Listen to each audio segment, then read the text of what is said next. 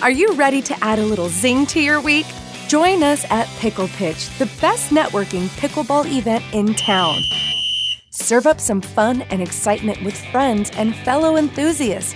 Whether you're a seasoned pro or a newbie to the networking game, Pickle Pitch is where the action is. Picture this: fast-paced rallies, new friends, and a whole lot of laughter. It's the perfect recipe for a great time. Oh, my God, wow! Plus, we've got custom art paddles up for grabs in our silent auction. Thanks to our incredible partners, you could take home a piece of art and support a fantastic cause. Join us on November 16th at Pickleball Social.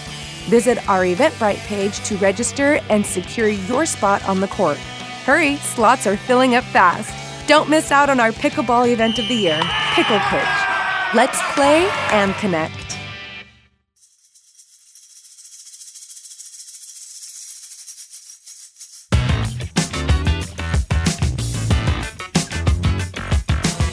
Hola amigos, welcome to the At2 Houston podcast, a podcast for young professionals in the marketing and advertising industry who are learning to navigate their early careers.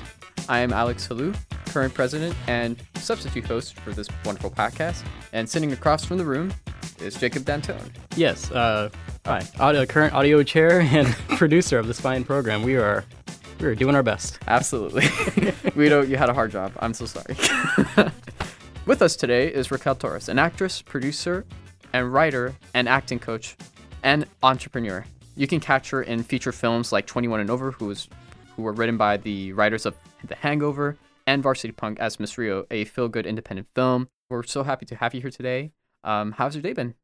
My day is great. I mean, it started off here doing a voiceover for the Pickle Pitch event coming up in November and ongoing. Mm-hmm. And now here we are sitting down doing a podcast. Yeah. As me as the guest, I feel so honored. Thank you. And we're so honored to have you here, really having somebody with your experience and really your career overall from moving from LA to Houston really is, it's phenomenal. And speaking of that, how was the move from Houston to LA? How is that whole transition like? It's definitely been a transition. But I feel like it was done at the perfect time because it was right after, we don't speak of, the pandemic. Oh, yeah. So it felt like the perfect time to get out of LA. I'd been there for 10 years already. And I came to visit Houston, and I saw just such beautiful potential here with Austin being so close and New Mexico being not too far away, and Atlanta. There's so much opportunity here in the South. And Houston's kind of untouched right now. Yeah. And I saw the opportunity to kind of pave the way. And being here, I've, networked with so many great people already who are doing the same. And it's just really exciting times right now. Absolutely. And it's awesome. Like with all the new local businesses being open, a lot of production studios are now coming here. There was actually a podcast event. I think it was like the podcast. Oh, that's right. You were telling me. Yeah, that was pretty big. I was kind of surprised. I was like, what? We have podcast events here too? Like a whole venue was reserved and everything. It was just insane. I think whenever people think about Houston, it's so corporate, oil and gas, medical, but there's a lot of potential as well with like all these new production studios to food and beverage, small businesses and things like that. And I know recently you actually came from a corporate job in Houston in particular. Yes. It was with Porsche, right? Yes, Porsche River Oaks. My original plan moving out here was to start my own acting studio. And I started out substitute teaching. And then one day, driving home from substitute teaching, I got this like weird feeling that was just like, call them. Because I was driving by Porsche every day, right? So I called them and I was like, hey, this is a silly question. I don't even know. Like, I didn't even know why I was calling them. And they're like, are you guys hiring? And they're like, yeah, we just opened up. We're looking for people. So I came in and they offered me like a manager role. And then 6 months later, they promoted me to a sales manager role. Oh, wow. And I was overseeing all of the internet traffic, foot traffic, phone traffic, and first I was overseeing the service advisors, and then it was the sales associates. And I realized just how much entrepreneurial and business-minded like chutzpah that I had, right? It really helped. That's what I loved about working at Porsche is it brought that side out of me. Whereas working as an actress and a waitress in LA, I didn't really get to experience that leadership and power stance roles. That the initiative and that drive to, manage a team, interacting with people in a managerial setting like that, that I can relate, especially after running this organization. It's really, it is mindful, I guess you could say. And I mean, that's really impressive. I remember you mentioned like Porsche's even like your favorite brand of car, right? Yes. Yeah. I remember you were mentioning that in the what was it, at the booth, in the voice booth?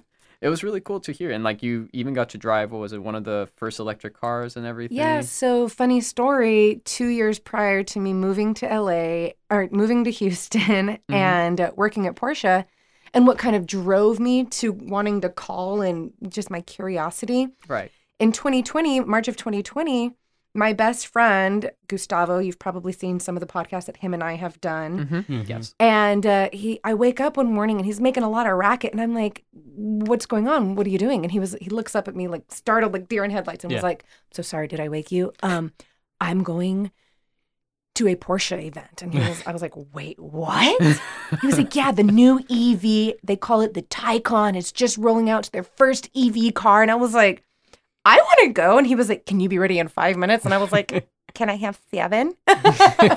And so we get up, we go out to this event, and it was so cool. It was at the Porsche Event Center in Los Angeles and in Carson. And there was just so many people. It was so lively. And we got to twice sit in the Taycan while we had a driver just full throttle it down the racetrack around the whole thing. And it was so much fun. And I remember telling him, I was like, wow, I wonder what it would be like to work at a Porsche event place like this, where you're in front of like exciting cars and people who just have that Porsche enthusiasm. I call it the Porsche passion. The Porsche passion. And so working at Porsche was just kind of like just another thing on the checklist, the bucket list that I have for myself. And my time there was very educational, and I had such an amazing time, but I knew that I was ready to start my entrepreneurial adventures. Yeah, I know. And that's actually really impressive as well. Like coming from me, actually back when I was still in college, I went through the University of Houston's Program for Excellence in Selling. Oh, wow. So I did go through some sales trainings as well. And it was kind of like the same ordeal. It's like, oh my God, there's so much going on. Being more passionate about the events and catering to the sponsors that you're trying to bring in as well. It really makes a big difference as well. It's just like, how do you sell a project like that, or even like an event itself, and kind of bringing that buzz? I think that's the big word, the buzz of anything. Like the passion, the drive, and even just like starting from scratch, like bringing that entrepreneurial spirit. Is this a Porsche commercial that just happened? It can be. The drive, the passion, starting from scratch. I think that's just me going, I've written so many scripts today. I think my brain's kind of... I love it. It sounds amazing. But we'll have Porsche call us. Or can you have Porsche call us? If they can sponsor us, that would be fantastic. Porsche sponsors, please.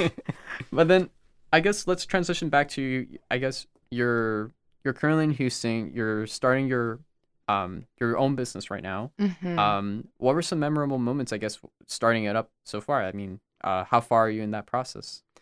So what's gotten me to this point right now is a long road. It was not easy. It was not short. And that's kind of like the problem with me, I guess, or my biggest challenge is I don't want to take the yellow brick road. Right? I'm not trying to get to the Emerald City. I'm trying to build my own city. And so with that mentality, though, you have people who will say, don't do this because of this, and these are your consequences. And I was kind of the one that was like, okay, thanks. I'm still going to do my own thing. And, you have times where you fall on your face, and then you have times where you are extremely successful and you get to hold on to that, right? But that's my flaw, because taking advice from other people sometimes I don't usually do. And I'll be the first one to give you advice, but taking it myself is like, Yeah, that's a good idea, Raquel. I'm going to do something else. But, I started off, my first acting teaching role was when I was 20. I was actually living in New Mexico.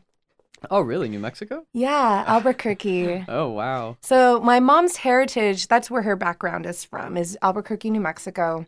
And I moved to Denver, lived with my grandma. And from there, it's a long story. I got involved with this acting class, and then I did a monologue competition, and I won for best comedic monologue. And then from there, I won a free headshot photo shoot with John Castillo Photography there. And then I went on to begin as a partner teacher at Amy Beale High School. But then what happened is the normal teacher dropped out. So I was kind of left with these group of kids, and they were so sad. They looked so deflated because he had pitched this whole idea that they were going to write their own scripts and film their own stuff. And I was like, well, I don't have that experience just yet, but I know what I can do. And I did I had them promote who was going to be the director and their own writers and stuff. And then they wrote their own script, and I came in with sound on a PowerPoint. That's cool. Because I didn't even know what I was doing. Yeah. And it turned out to be an amazing experience. And then from there, I went back to Washington. And then from there, I filmed 21 and Over from the writers of The Hangover in Seattle. Fantastic. Yeah. Yeah. And then it brought me to LA. Wow. And yeah, from there, back and forth, sometimes to New York. And now I'm here sitting with you guys. That's fun. That monologue that you did, what comedy was it from? Was it a specific one, or did you just kind of make something up? No, it was from a play that I did in college. Okay.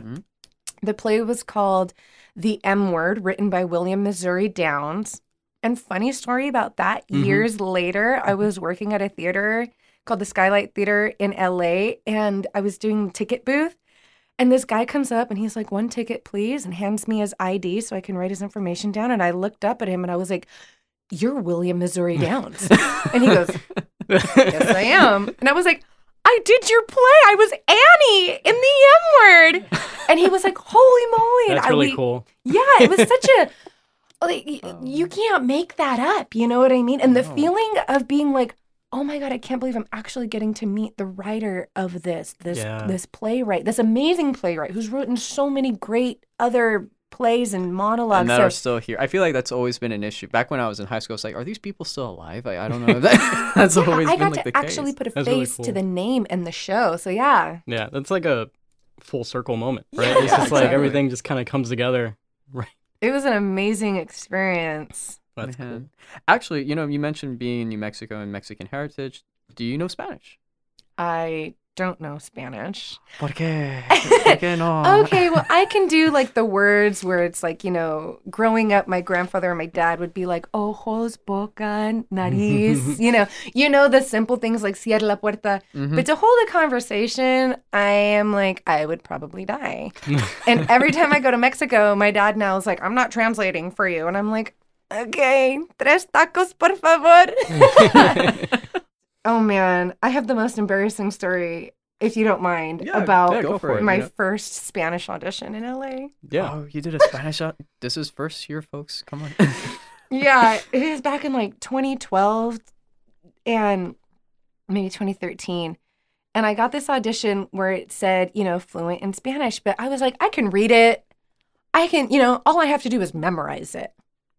That's what, young actors, all I have to do is memorize it, and then it's good. So I show up, it's a Mexican woman casting director, and I go through it, and she's like, okay, great. Let's do a little improv. I was like, what?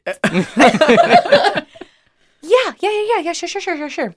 And she's like, okay, and she's looking at me like, okay, you can go ahead and start whenever you want. And I was like, do you want to prompt me? Give me a prompt or something?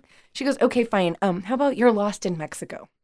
And the only time that I'd been to Mexico by that age, the last time I was there was I was 13, and I was always going to the market with my grandmother. Oh, okay. Right? And when you drive around, you'd see mercado everywhere. And I sit there and I'm like, okay, great. And I'm talking to her as if she's like the person. I was like, hola, señor, ¿dónde está el mercado de pescado? And she looked at me like, okay, thank you. And I was like, oh my God, I just asked this lady, called her a man, and said, where's the seafood market? Where's the fish market? I was just like, and I called my dad. I was like, this is all your fault. Oh my God. Super embarrassing story. It haunts my dreams sometimes. Oh my God. That, man, I can relate. I mean, in my case, like, for me growing up, I grew up in Dubai, and over there, the main language is Arabic, and I actually was born and raised for 5 years in Puerto Rico, moved to Dubai, and I went to like a Lebanese school, and they teach only their French, Arabic, and English, and they didn't focus English in the curriculum, and it was pretty crazy because one day I came back home to my mom, I think a few months after going to school. I said, Mom, I think I can count to 10 in Arabic. I was counting 10 in French, and everybody, everybody was just like, "Oh no, what do we do with Alex?" And then they put me to a British school, and then that's how I kind of. So funny. Yeah, it really kind of brings a weird circle to it too. It's just like languages can be such a barrier, especially with opportunities, and with Houston being, I believe it's one of the most international or melting pot towns in the city. It is. In the U.S. Yes, thank you. And even like having opportunities to speaking Spanish or interact with others in Spanish, it really kind of comes.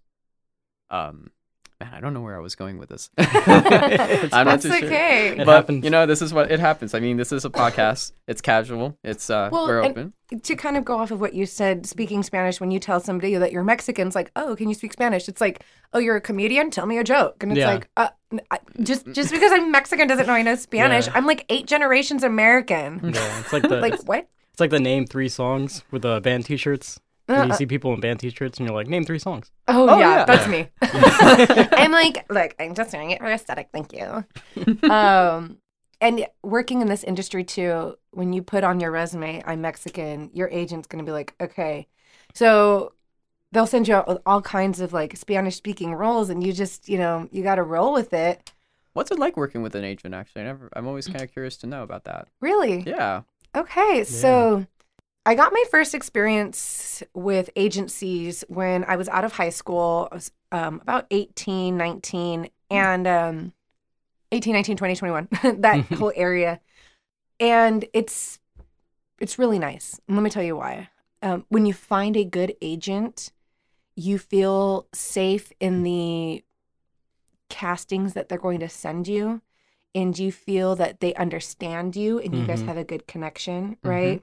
And they won't put you up for something that they don't really feel like is for you, but they're doing the work for you, right? Oh, yeah. Take it from me having an agent and not having an agent. I would be on all of the platforms submitting myself for everything. And it's like an everyday thing. You spend the first 2 hours of your day just submitting yourself, fixing up your resume, putting, making sure you have the right headshot. And oh, wow. You put all of this, and then adding your demo reel and putting your demo reel together. And what kind of demo reels? You have your visual demo reel, and then you have your voiceover demo reel, and then you have, still shots from so I was like doing all of this for myself. And if you see it's not that great, I'm going to have a professional fix it up for me. But you're a business, and the agency is your marketing team pretty much. And then you have your manager, if you're lucky enough to have both.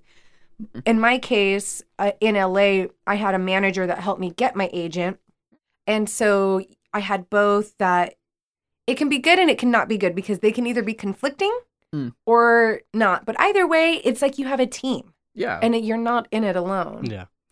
That's kind of what I find really interesting too, at least connecting advertising and with acting as well. It's just like, how do you find the talent? Where does the talent funnel through? And sometimes agencies act as that funnel to kind of bring that talent in, whether it's production, whether it's acting or voiceovers and stuff. It's really interesting to hear about that. And, I actually had another question here. Let me see here. That kind of goes well with it. I mean, with all these different things happening, with sales, your interest in teaching people and helping them grow and learn, and even, pursuing your own interests in being in feature films and everything. How do you balance your passion? Like, what do you normally do off the sides that kind of make it more worth your while?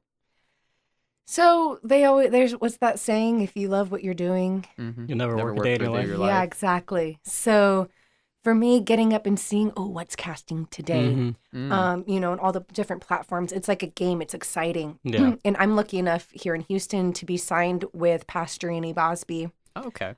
which through my research, I have seen that is probably the most reputable agency out here. Yes. That aligns with my needs, wants, and desires, right? Right. Cool.